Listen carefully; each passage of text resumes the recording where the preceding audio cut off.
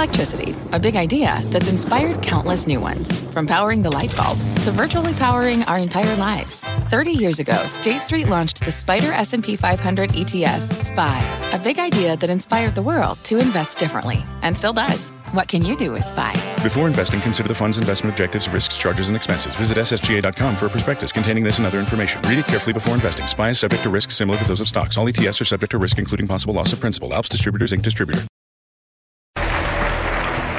All right, Sarah, thank you very much. Welcome to Overtime. I'm Scott Wapner. You just heard the bells. We are just getting started from Post 9 here at the New York Stock Exchange, and we are moments away from the moment of truth for Disney. Its earnings about to hit with so many questions swirling around the future of that company, from Bob Iger's strategy moving forward to how he'll deal with that proxy fight from investor Nelson Peltz.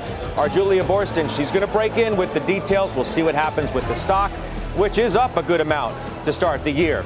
We begin, though, with our talk of the tape, where stocks can really go from here, with even some of the more cautious market watchers suggesting there could be more room to run. Let's ask Cameron Dawson what she thinks. She's the Chief Investment Officer for New Edge Wealth with me here at Post 9. Bear in mind, we're waiting on Disney, and I know the anticipation for you is high as well as we await this and we see what Bob Iger is going to say, of course, in his first quarter and conference call since returning. But the rally itself, does it feel tired? Do you think that we have more upside to go? We think the next level that the rally could go to would be about that 4,300. That gets you back to the August high. But then once we would get to 4,300, we would be trading at 19 and a half times earnings. That's really, really expensive unless you have a Fed that's actively easing policy. So the technicals have certainly improved. They look better than at any time in 2022, and so we have to respect that. But from a fundamental perspective, we really see a challenge of getting anywhere north of that. Are you getting a little more positive, though, because the market has done better? I mean, let's be honest, right? You guys were underestimating, if you want to say it that way, this move in high beta. Oh, and big time. The most shorted stocks, the unprofitable techs, the ones that have really led this rebound. Exactly. That's where we have been the most surprised, and it has caught us flat-footed, where we didn't expect in this degree of rebound in those high beta liquidity sensitive names, simply because we have not seen an improvement in the liquidity environment. And so, yes, short covering can get you a rebound, but we have been surprised by the magnitude. But when we look and we ask the question, should we be chasing here? Should we be adding beta, adding risk to portfolios? We're still saying no. We stick with our quality bias, because when we think you look 6 months out, 12 months out, that's still the right place to be. All right, earnings are coming fast and furious, including Wynn. Our Contessa Brewer has that for us. She's out in Las Vegas. What do we know, Contessa? Scott, $1 billion in revenue, a beat, bigger than anticipated loss per share. Two big points here to make. Wynn set new EBITDA records in Las Vegas and Boston for the quarter and the year by a wide margin. EBITDA is the primary earnings metric in gaming. And the company says it's seen a meaningful increase in demand and visitation in Macau for the Chinese New Year. Big turnaround from what we saw last year. CEO Craig Billings was there recently. He joins us for an exclusive interview tomorrow in Halftime Report. The call starts in just about 10 minutes. The stock right now, as you can see, up about 1/3%. Scott? All right, Contessa, good stuff. Thank you very much. And we'll look forward to that interview, of course, tomorrow during the Halftime Report. Still awaiting Disney. Could be a couple minutes or so away from that. We'll get you the very latest when all of that crosses the tape. Julia Borston is standing by with that. And I know you want to see what the stock does, too. Back to stocks in general. The bond market and the Fed have gotten a little closer together, haven't they? Oh, certainly. Yes. So is the stock market in that same reality or reality distortion? No, they're in that reality distortion. The Fed has been speaking. The bond market is starting to listen to the Fed, but the equity market still has its hands over its ears and is not listening. And you can tell that by looking at valuations. You can explain the move in the rally in January simply because real interest rates fell so much. And that's why we saw a big boost to valuations. But now real interest rates are climbing again, the 2 years climbing again, and yet valuations valuations remain near their highs. And we think that is now, again, the risk for markets. You know, the other thing, though, is yes, but it's almost, and I said this with Mike Santoli yesterday, to this point, it's kind of markets 2, Powell 0. I mean, on Fed Day, he didn't do anything to upset the market at all. His speech at the Economic Club in D.C., he didn't do it again. The market rallied in his face again. Yeah. It reminds me of July of last year, because the Fed came out and tried to talk tough and hawkish in July, and the market completely ignored them. The market kept going up, and it wasn't until Jackson Hole that it really got the market's attention, and we saw that really sharp sell-off. And so if we see inflation data come out hot next week, I think that could be the thing that gets this equity market to wake up. If that doesn't, then the equity market could continue to run kind of in the face of what the Fed is saying. You're talking about the CPI, which comes out, I think, on the 14th, so we'll have to pay attention to that. The other big event, Clarida, right? Former Fed vice chair. He said the quiet part out loud, didn't he? He used I call it the Clarida cut, because he actually talked about the possibility of a rate cut coming this year. Were you surprised? Yes, and it was also surprising to hear that comment from Powell. I got to interrupt you, and I apologize for doing that, but Julia Boorstin does have Disney, which is out. Julia. Disney beating on the top and bottom line, that better than expected performance driven by results of the parks division and smaller than anticipated losses in the direct-to-consumer streaming division. Take a look at shares, now up about 3%. Now, revenues of $23.5 billion, that grew 8% and beat expectations of revenue of $23.4 billion. Earnings coming in adjusted at 99 cents per share, beating estimates of 78 cents per share. Disney Plus subscribers nearly 1 million higher than anticipated at almost 162 million, with that core Disney Plus subscriber base, as excluding Hotstar, up 1%. Total direct-to-consumer subscribers also falling less than anticipated to about 235 million. Now, losses at the direct-to-consumer division of about $1 billion was less than anticipated and also down from losses of $1.5 billion in the year earlier quarter. Now, the key thing driving the results, revenues increased 21% at the parks, experiences, and products division, while operating income at that division increased 25%, with particular strength in higher volumes as well as increased guest spending at the domestic parks.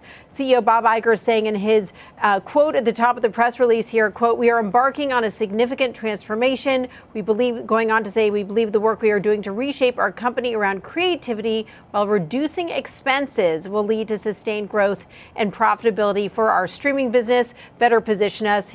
And then, of course, Scott, I have to say, he talked about improving profitability. I'm sure he's going to be asked about that restructuring and cost cutting on the earnings call, which starts at 4:30 Eastern.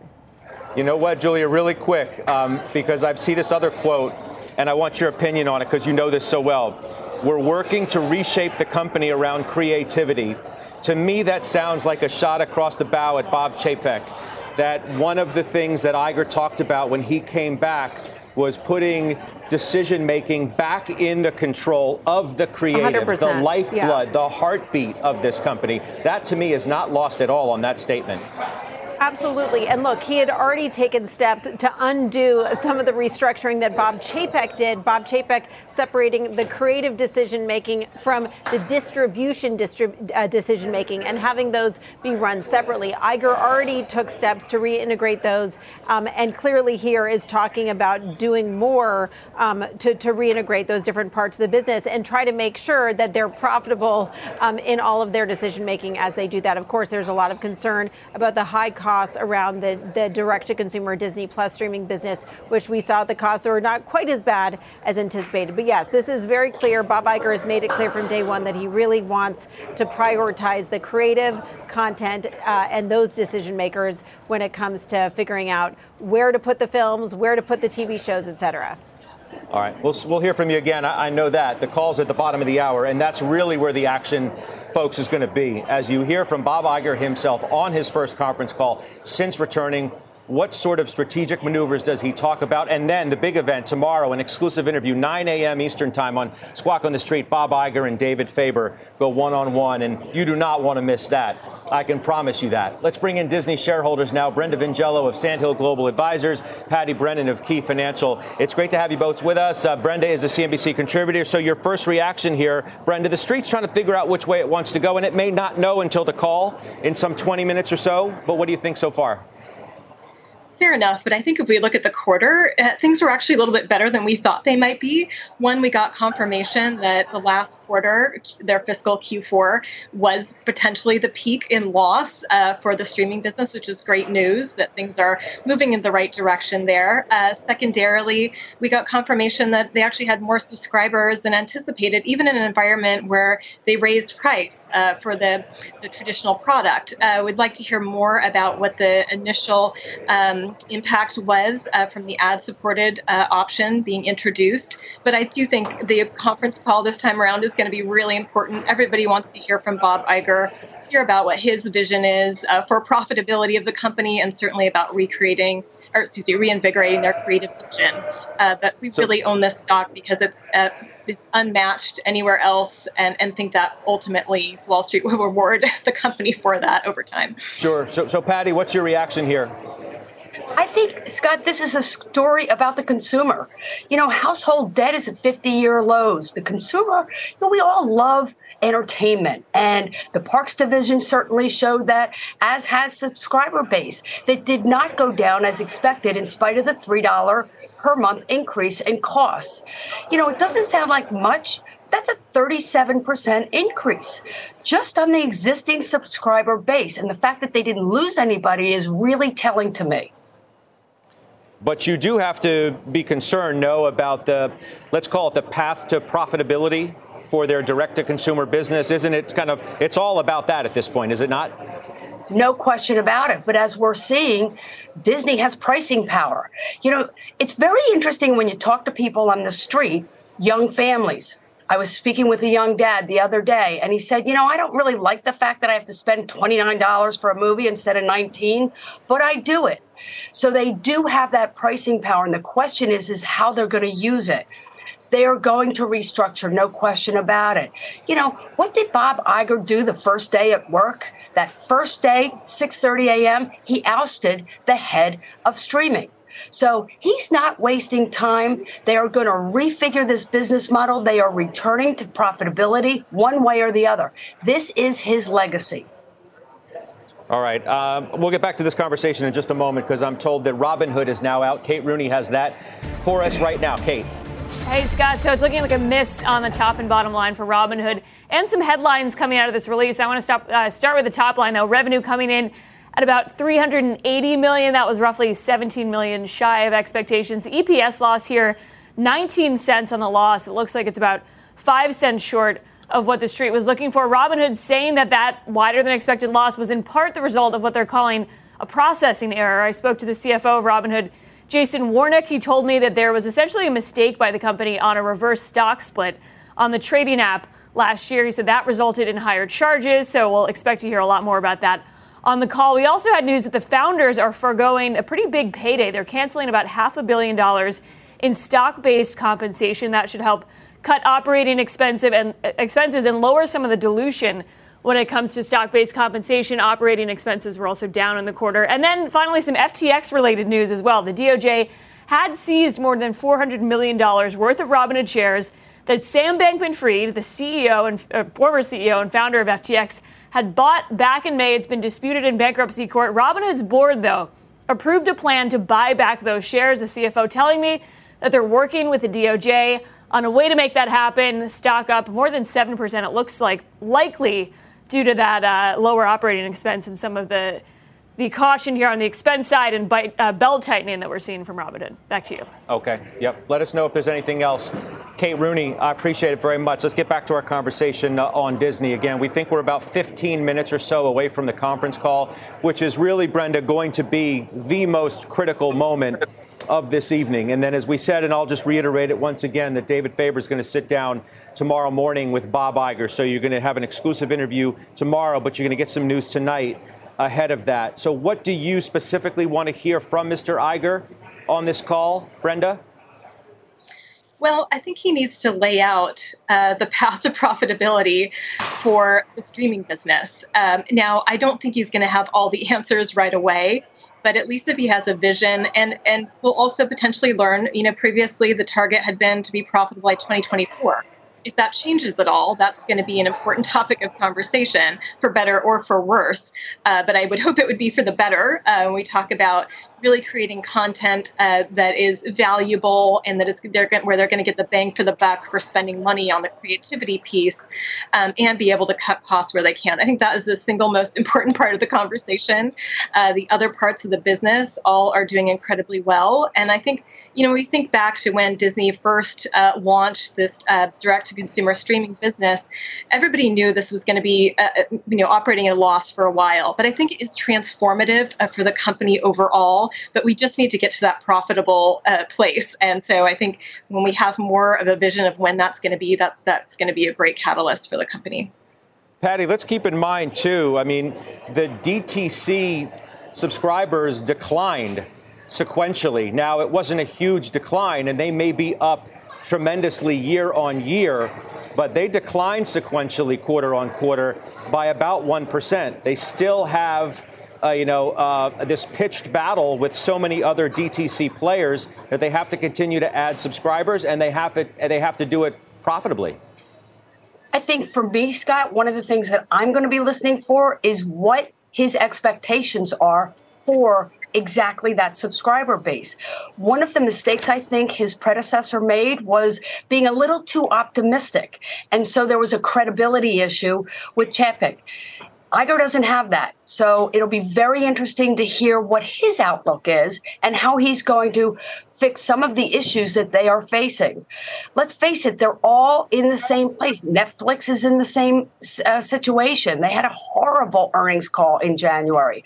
So it's a business model problem, and people like Iger and their board are going to figure out how are we going to make this part of our business, which frankly is a lot more diversified than their rivals, how are we going to make this more profitable profitable period, so that overall it's contributing instead of detracting from the other entities. All right, so let's get back to Kate Rooney. Affirm is out as well, a stock that's been up tremendously to start this year. Kate, what do we see here? Hey, Scott, so it's looking like a miss on the top and bottom line. EPS was a loss. It was a 12-cent miss on EPS. $1.10. Street was looking for 98 cents. Revenue, also a miss here, $400 million versus the $416 that the Street was expecting. Also, some news here, Scott, that Affirm is cutting 19% of its workforce, so the latest tech company to go through these rounds of layoffs and cost cutting. We do have guidance here, not immediately clear if that's comparable or weighing on the stock. Also looking at loan loss provisions and delinquencies, which is something that analysts were focused on. We don't have a comparable number quite yet, but it was a miss on the top and bottom line for Affirm, and shares are down more than 18% here after hours. Back to you. Yeah, we had said the stock was up a lot going into the number, so maybe that's a little bit of what you're seeing. Kate Rooney, thank you very much. Patti, I want to get back to you. You mentioned the call. You mentioned the board is going to figure this out. Should that board include a new member by the name of Nelson Peltz? That is a great question. I think it's fascinating to really understand where he's coming from. One of the biggest criticisms he has is related to the succession plan that Iger had. And now here we are. He's trying to implement his own succession plan by trying to get his son Matt on the board of directors at Disney. I don't think he's going to be successful. I don't think he should be successful. I do think that what he's doing is actually quite effective, though, because it's really forcing the board to zero in on what the issues are. So, yes, he wants it. No, he's not going to get it. Brenda, should he get it? Because there are many out there who suggest that he may be just the right person to shake things up enough that they can turn this around. I mean, when you have a CEO like Iger who has come back and he himself is embarking on what is a restructuring plan, why not have somebody, in the room with you, so to speak, to help you do that? Well, I think with somebody like a Bob Iger, who's a known entity, he's been highly successful in managing this business before. Now it's changed since he was there last, but he's been highly successful in the past. I think he can probably pull it off without having Nelson Peltz's son on the board. And what I do hope is that this doesn't turn into a major distraction for Bob Iger in terms of his own vision of how to improve the profitability of various parts of this company. But I think overall, Nelson Peltz has brought to light just all the reasons why Disney is such a differentiated company and story, and why there is so much value there that I hope overall it is ultimately realized by the market. But I don't think that he necessarily needs to be a part of it in terms of having a board seat. Do you think the succession concerns that Peltz and I'm sure some others might have are warranted? I do, 2 years is going to go by really quickly. So I think he's already identifying a group of 4 people who one of those may ultimately be his successor, but only time will tell. And this is the first quarter out of the gates. I don't think he's going to have any answers right away, but certainly over the course of the next 6 to 9 months, we really need to see somebody ultimately being groomed for this position if it is going to happen with someone internally, which I think is the most likely scenario, but I think it's too early to ask that just yet. But certainly, 3 or 4 quarters from now, absolutely, we should start to see some sort of progress there. Let's just recap as well what we're talking about here. We did have beats, and the stock, as you see, is up a little more than 2% here. We think we're 10 minutes or so away from the beginning of the conference call, one in which Bob Iger will be participating in. He has already made, as you probably heard from Julia Borson, these comments in the earnings release, but really lacking specifics in what more could be coming in terms of this transformation that he says is going to be significant. They're embarking on that, one that Mr. Iger says will maximize the potential of our world-class creative teams and our unparalleled brands and franchises. So we'll see what comes out of that conference call the moment it does. You have been wondering, Cameron, yourself, as you have referred to Bob Iger as this white knight coming back to try and fix this storied brand. Yeah, and I think that this quarter may give enough to keep the wolves at bay, meaning the activists at bay, because what the big challenge will be is how can you control costs and prioritize creativity? They spent $30 billion in content last year. So what's the return that they're getting on that content? And so I think that as they navigate through this, we're seeing the impacts of the cost cutting, the less loss that you're seeing within the direct-to-consumer business. That has to continue if Bob Iger wants to not have Peltz on the board. Brenda, you want to hear more on the cost-cutting side? Do we hear more on layoffs? Are you going to spend as much on content in this grab for subscribers, which, every DTC company on planet Earth is trying to do? I think we need to hear some more details today. We may not get all the details we're hoping for, but I think we need to hear a plan and again, kind of a timeline to profitability today on the call. So that's what we're looking for.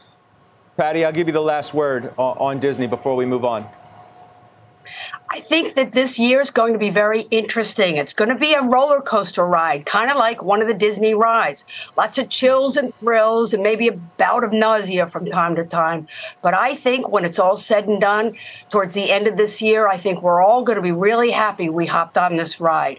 Disney's going to do just fine. They're going to lead this whole sector out of what is an earnings recession overall. All right. There's the stock up about 2.25% as we await that conference call, 4:30. Ladies, thank you. We'll talk to you soon. Brenda and Patti and Cameron, I know we'll see you back here on the desk shortly. Let's get to our Twitter question of the day. We want to know, should Disney put Nelson Peltz on the board? You can head to @CNBC Overtime on Twitter. Vote yes or no. We'll share the results later on in the hour. We are just getting started here in Overtime. Up next, the market's magic number. Top technician Jonathan Krinsky says stocks are nearing a, quote, critical juncture, the key level he is now watching. And as we've said, we are just moments away from Disney's conference call. It's Bob Iger's first since returning as CEO. We're ready to break in with any big headlines. Overtime. It's right back.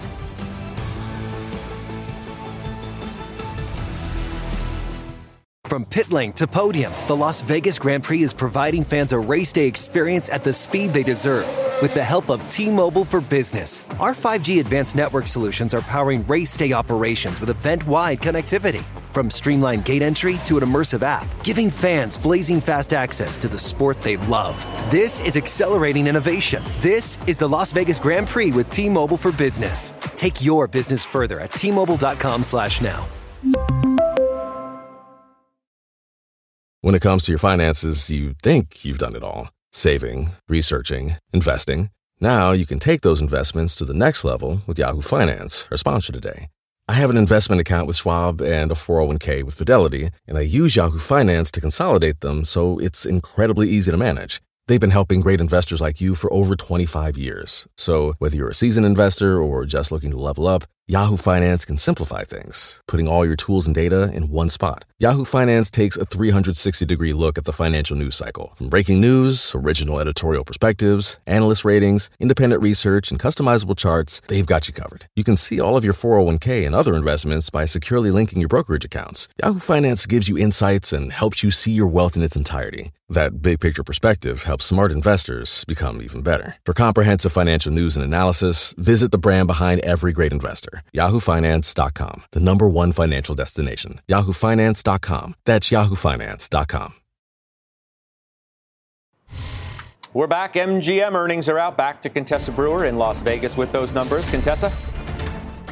Scott, MGM beats on the top line, misses on the bottom. The big headlines here: best year ever for MGM's Las Vegas and the regional properties in the United States. In Vegas, last year's EBITDA, remember that's the crucial earnings metric in gaming, up 81% over 2021. And listen, 2021 was a very good year. MGM says in its release, Macau has already this year returned to profitability. That's an incredible turnaround. We're seeing the stock up about 2.5% right now. The call getting started at 5 p.m. Eastern time, Scott. All right, best year ever. That's the headline. Contessa, thank you. Contessa Brewer back in Las Vegas for us on MGM. The market, meantime, nearing a, quote, critical level. That according to late day note today from top technician Jonathan Krinsky of BTIG, who joins us now. Welcome back. What is the critical level? Hey, Scott, good to see you. So 4,100 on the S&P 500. If you think about the last couple months, we first tested it on December 1st, then we tested it again on December 13th, that's CPI day, both of which failed. And then we broke above it last week following the FOMC decision. So you have this classic case of multiple tests of resistance. It broke out. Then we came back yesterday, tested it, and held as support. But the issue is if we break back below it after several tests, you get, what we really consider a false breakout. And, from false moves in one direction can come fast moves in the other direction. So that's really the concern for bulls here. It's, they haven't necessarily done anything wrong to this point, but we think some of the macro issues on the market suggest it actually probably will break in the coming days. And that's the risk here. So you're not ready to declare the bear market over? I mean, you sound like you're not a believer in this move. I don't think so. I mean, I think, you look at where the market is, it's still, maybe 150 points below where it was at the August peak, which in hindsight was also not the end to the bear market. And then from the August peak, we sold off about 700 handles in about 6 weeks. So, things can change quickly. I think that the key issue for us here is that the entire duration of this bear market has been the stocks market's been an inverse correlation to the dollar, right? So if you think about from January to last September, dollar rallied, stocks sold off, dollar peaked in late September, stocks bottomed, and then so far the dollar's put in a bottom last Thursday, and since then stocks have seen some volatility. And so, unless that correlation changes, you really need to see a weaker dollar to continue this equity rally. And we think the dollar's in a pretty good macro support. Also, you have tailwinds from the bond market and what the Fed has been doing and saying. So, we don't think there's a ton of downside for the dollar. And if there's not a ton of downside for the dollar, it's tough to see a lot of upside for equities here. You really don't see the dollar as continuing to weaken? I mean, it kind of just started, right? Well, it had a pretty big pullback for currency terms from September to last Thursday's low. And then again, if you look at kind of the 5 to 10 year chart of the dollar, 100 on the dollar index, 100, 102 in that area, pretty good long-term support. So it would take a lot, I think a pretty big regime change to break under that level. And again, when you have, real rates and Fed fund rates, pushing up to, in the case of Fed funds to new highs this week, that continues to suggest we probably have upside pressure in the U.S. dollar. I suppose technicians can read charts differently. Maybe they look at the same thing and they come away with different conclusions. Now, I raised that issue because it was only a couple of days ago that Mark Newton of Fundstrat, their technician, was sitting next to me suggesting that this rally has legs and that technology has big legs. Do you disagree with that second notion about this run that we've seen in tech being able to carry the market further? Well, look, tech is still the largest part of the market. It underperformed for the majority of last year, and it's been outperforming the majority of this year. But I think if you look at some of those structural trends, both in absolute and relative terms, they are coming into some pretty key resistance levels. And, look, we take a weight of the evidence approach. If you were to look at some charts purely in a vacuum, you could argue they're starting to potentially see a bullish trend change. But we can't ignore the fact that correlations do exist. The macro environment is still the dominant trend for markets right now. And when you put it all into kind of the macro cocktail blender, it still doesn't paint a rosy picture for us. But, look, if we mentioned that 4,100 level, if we spend some more time below that, and especially if we're to break out above 4,200, that would be another, hit to the bear case. So it's going to be an interesting week, especially as we head into CPI next week. I think we'll know a lot more. We don't generally talk individual names with you, but I just want to quickly. CBOE is one that you specifically point out in this note that looks pretty good to you. Yeah, I mean, look, if you think about just the macro backdrop for CBOE, volatility, should persist. Option trading, we know, has been a huge part of the market, but just from a chart perspective, this chart spans back five years or so. Pretty nice constructive base, decent relative strength there. So that's a name that we can get behind. It's not super extended, and it's got some macro tailwinds behind it. All right, good stuff. Jonathan, thank you. Busy day for us here in Overtime, and I appreciate you coming on. That's Jonathan Krinsky of BTIG. It is time for a CNBC News Update with Christina Partsinevelos. Christina. Hello, Scott. Here's your CNBC News update at this hour. The Turkish government is facing mounting criticism that it responded too slowly to Monday's devastating earthquake. Some survivors huddled around campfires as temperatures dipped well below freezing. President Erdogan has admitted there were some initial problems, but promises no one will be left homeless. The death toll across Turkey and Syria has gone above 12,000, with another 78,000 injured.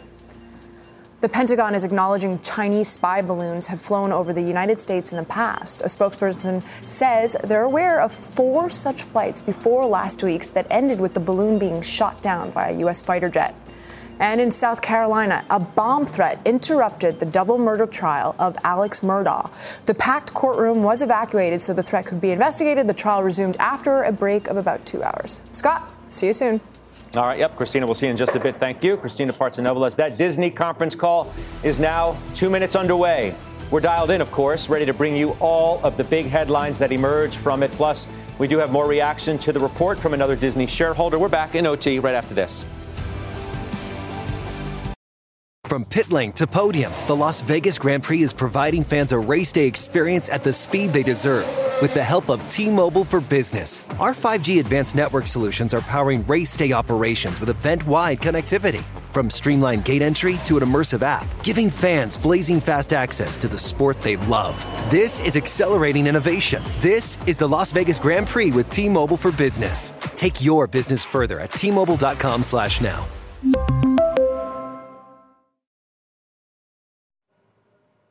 All right, we're back in Overtime, taking another look at Disney. The company's conference call is underway as we speak. Stock is up 3% or so here in Overtime. Let's bring in Neuberger Berman's Kevin McCarthy.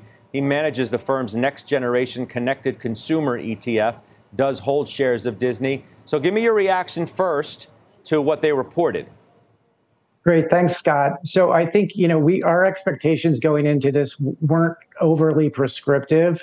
I think there's a lot of fluidity in the backdrop with what's going on with the management and with what's going on with their DTC platform. I think we were generally looking for high single-digit revenue growth and something in the high teens, profit declines, and they were able to inch out a little something better than that. So we're excited to see the results. So I'm trying to think of, the bigger picture view here. If you consider that these results in many ways were Bob Chapek's results, right? Mr. Iger's just come back. So the conference call is underway as we speak. What do you want him to do? It's a good question. I think the onus is on Bob right now, Bob Iger right now, to do three things. One, address the DTC platform and specifically spell out the path to profitability. Doing that, understand, describe exactly why and what the appropriate level of subscribers are for an addressable market, explain why the price increases are low-hanging fruit for them, and articulate this path kind of hopefully before the end of fiscal 24. And I think most importantly, it needs to be a very credible, data-supported insight that investors believe.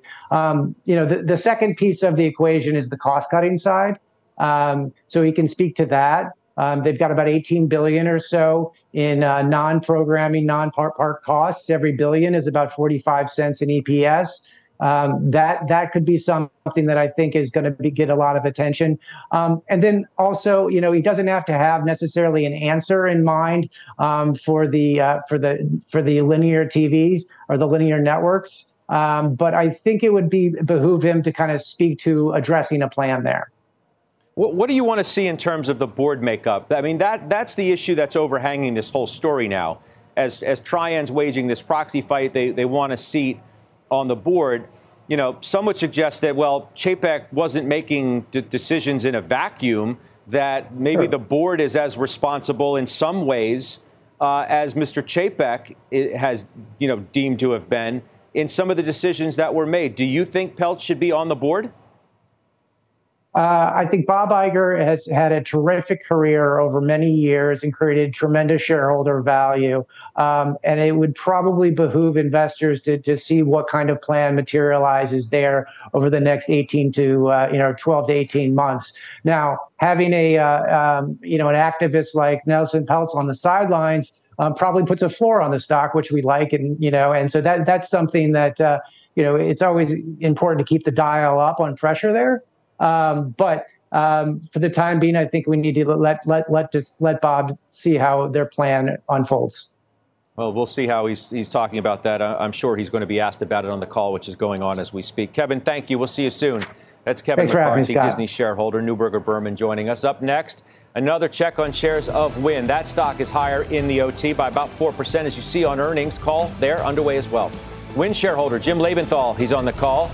He's going to hop off and give us his quick take after this break. He's a Disney shareholder, too. We'll be sure to ask him about that next.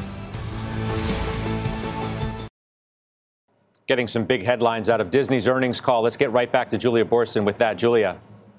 Scott, Disney CEO Bob Iger kicking off the call by announcing a restructuring. They're going to be restructuring Disney into 3 new core business segments. The first one is Disney Entertainment. That includes all TV, film, both streaming and direct-to-consumer, basically all content with the exception of ESPN. That division will be co-run by Alan Bergman, who's the longtime Disney studio chief, and Dana Walden, who's been running the TV division. This new ESPN division, which includes both streaming and linear and international sports, will be run by longtime ESPN chief Jimmy Pitaro. And then there's the third division, which is Parks, Experiences, and Products. Same division that they've had for a while now, and that is run by Josh D'Amaro. Iger going on to talk about how this new leadership structure aims to return authority to creative leadership, to make those same leaders accountable for how their content performs financially, and to enable creative teams to determine how they're making content, how it's distributed, monetized, and marketed, saying that this structure will be implemented immediately, but they won't start reporting that with this structure until the end of the fiscal year. Now, another key thing here, Iger announcing they're targeting $5.5 billion of cost savings across the company. $2.5 billion of that will be non-content costs, saying that $1 billion of that is already underway. The remaining $3 billion in savings will come from reducing content spending when it doesn't, but not including sports. So reducing non-sports content spending. Also announcing that as part of this, they will be laying off 7,000 employees. Iger saying this is a decision he's not making lightly. Also announcing as part of this restructuring, they will no longer be providing subscriber guidance for their direct-to-consumer business as they focus on growth and profitability. But he did reiterate the goal and the target of hitting profitability for the Disney Plus business by the end of fiscal 2024. Scott, the call is continuing, and I'm going to dial back into it now. Just real quick, so he's taken a page out of Reed Hastings' book, right, with no more sub-guidance. That's number one. And number two, are you surprised by anything that is part of this restructuring into 3 core units?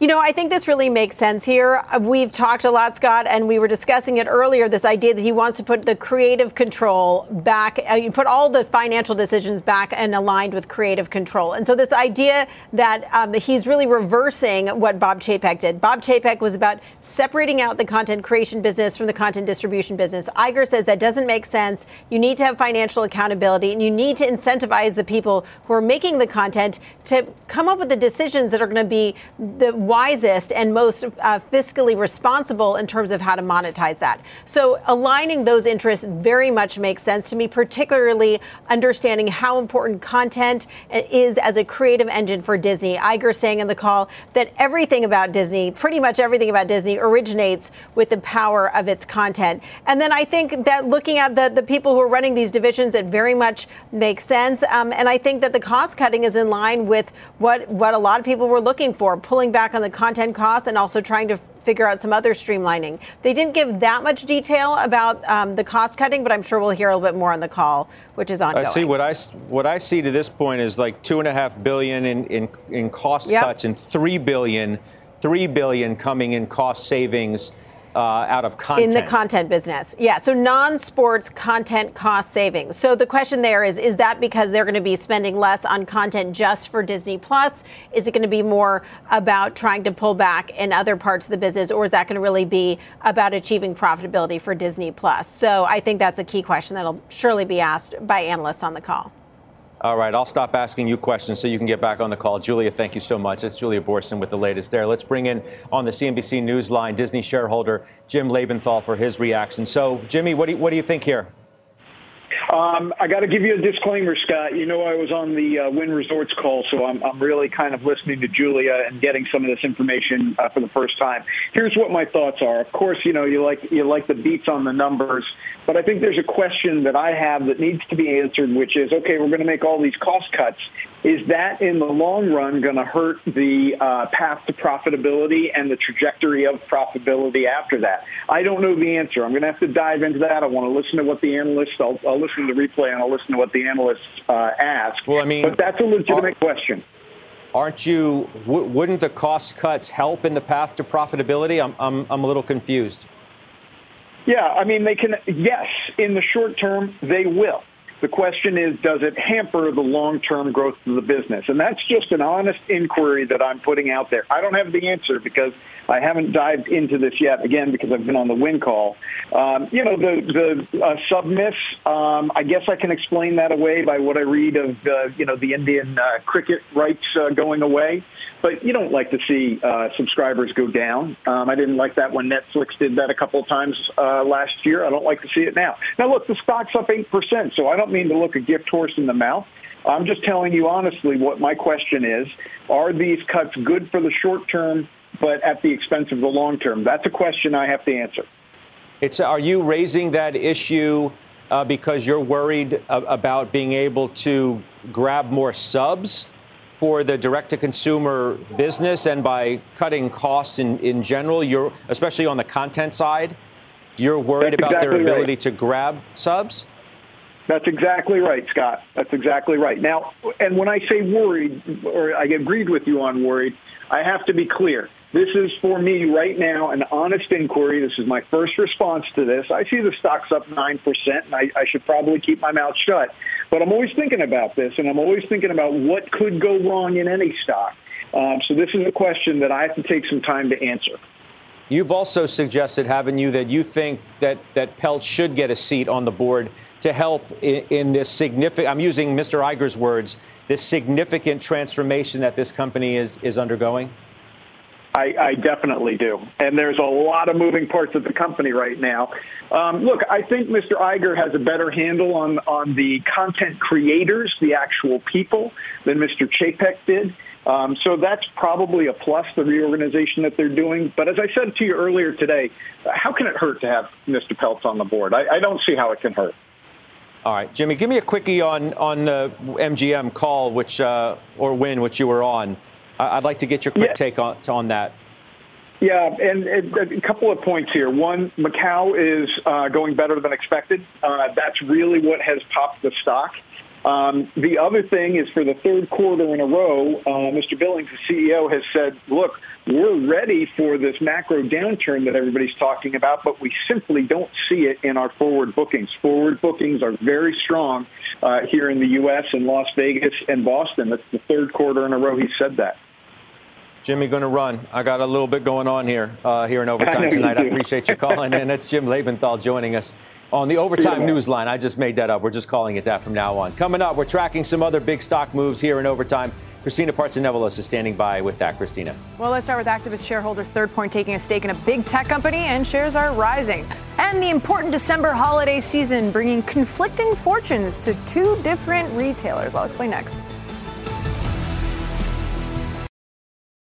Tracking the biggest movers in overtime, Christina Partsenevelos is back with that. Christina. December holiday sales, Scott, weren't enough to offset the weakness Mattel saw for the sale of its Barbie and Thomas & Friends toys in October and November. Even when accounting for currency fluctuations, Mattel saw sales drop 19% throughout the quarter. The CEO saying the macro environment was, quote, more challenging than anticipated. Mattel's results were come after rival Hasbro recently warned that customers actually pulled back on spending during the holiday season, and that's why Mattel shares are down. Look at that, a whopping 10% right now.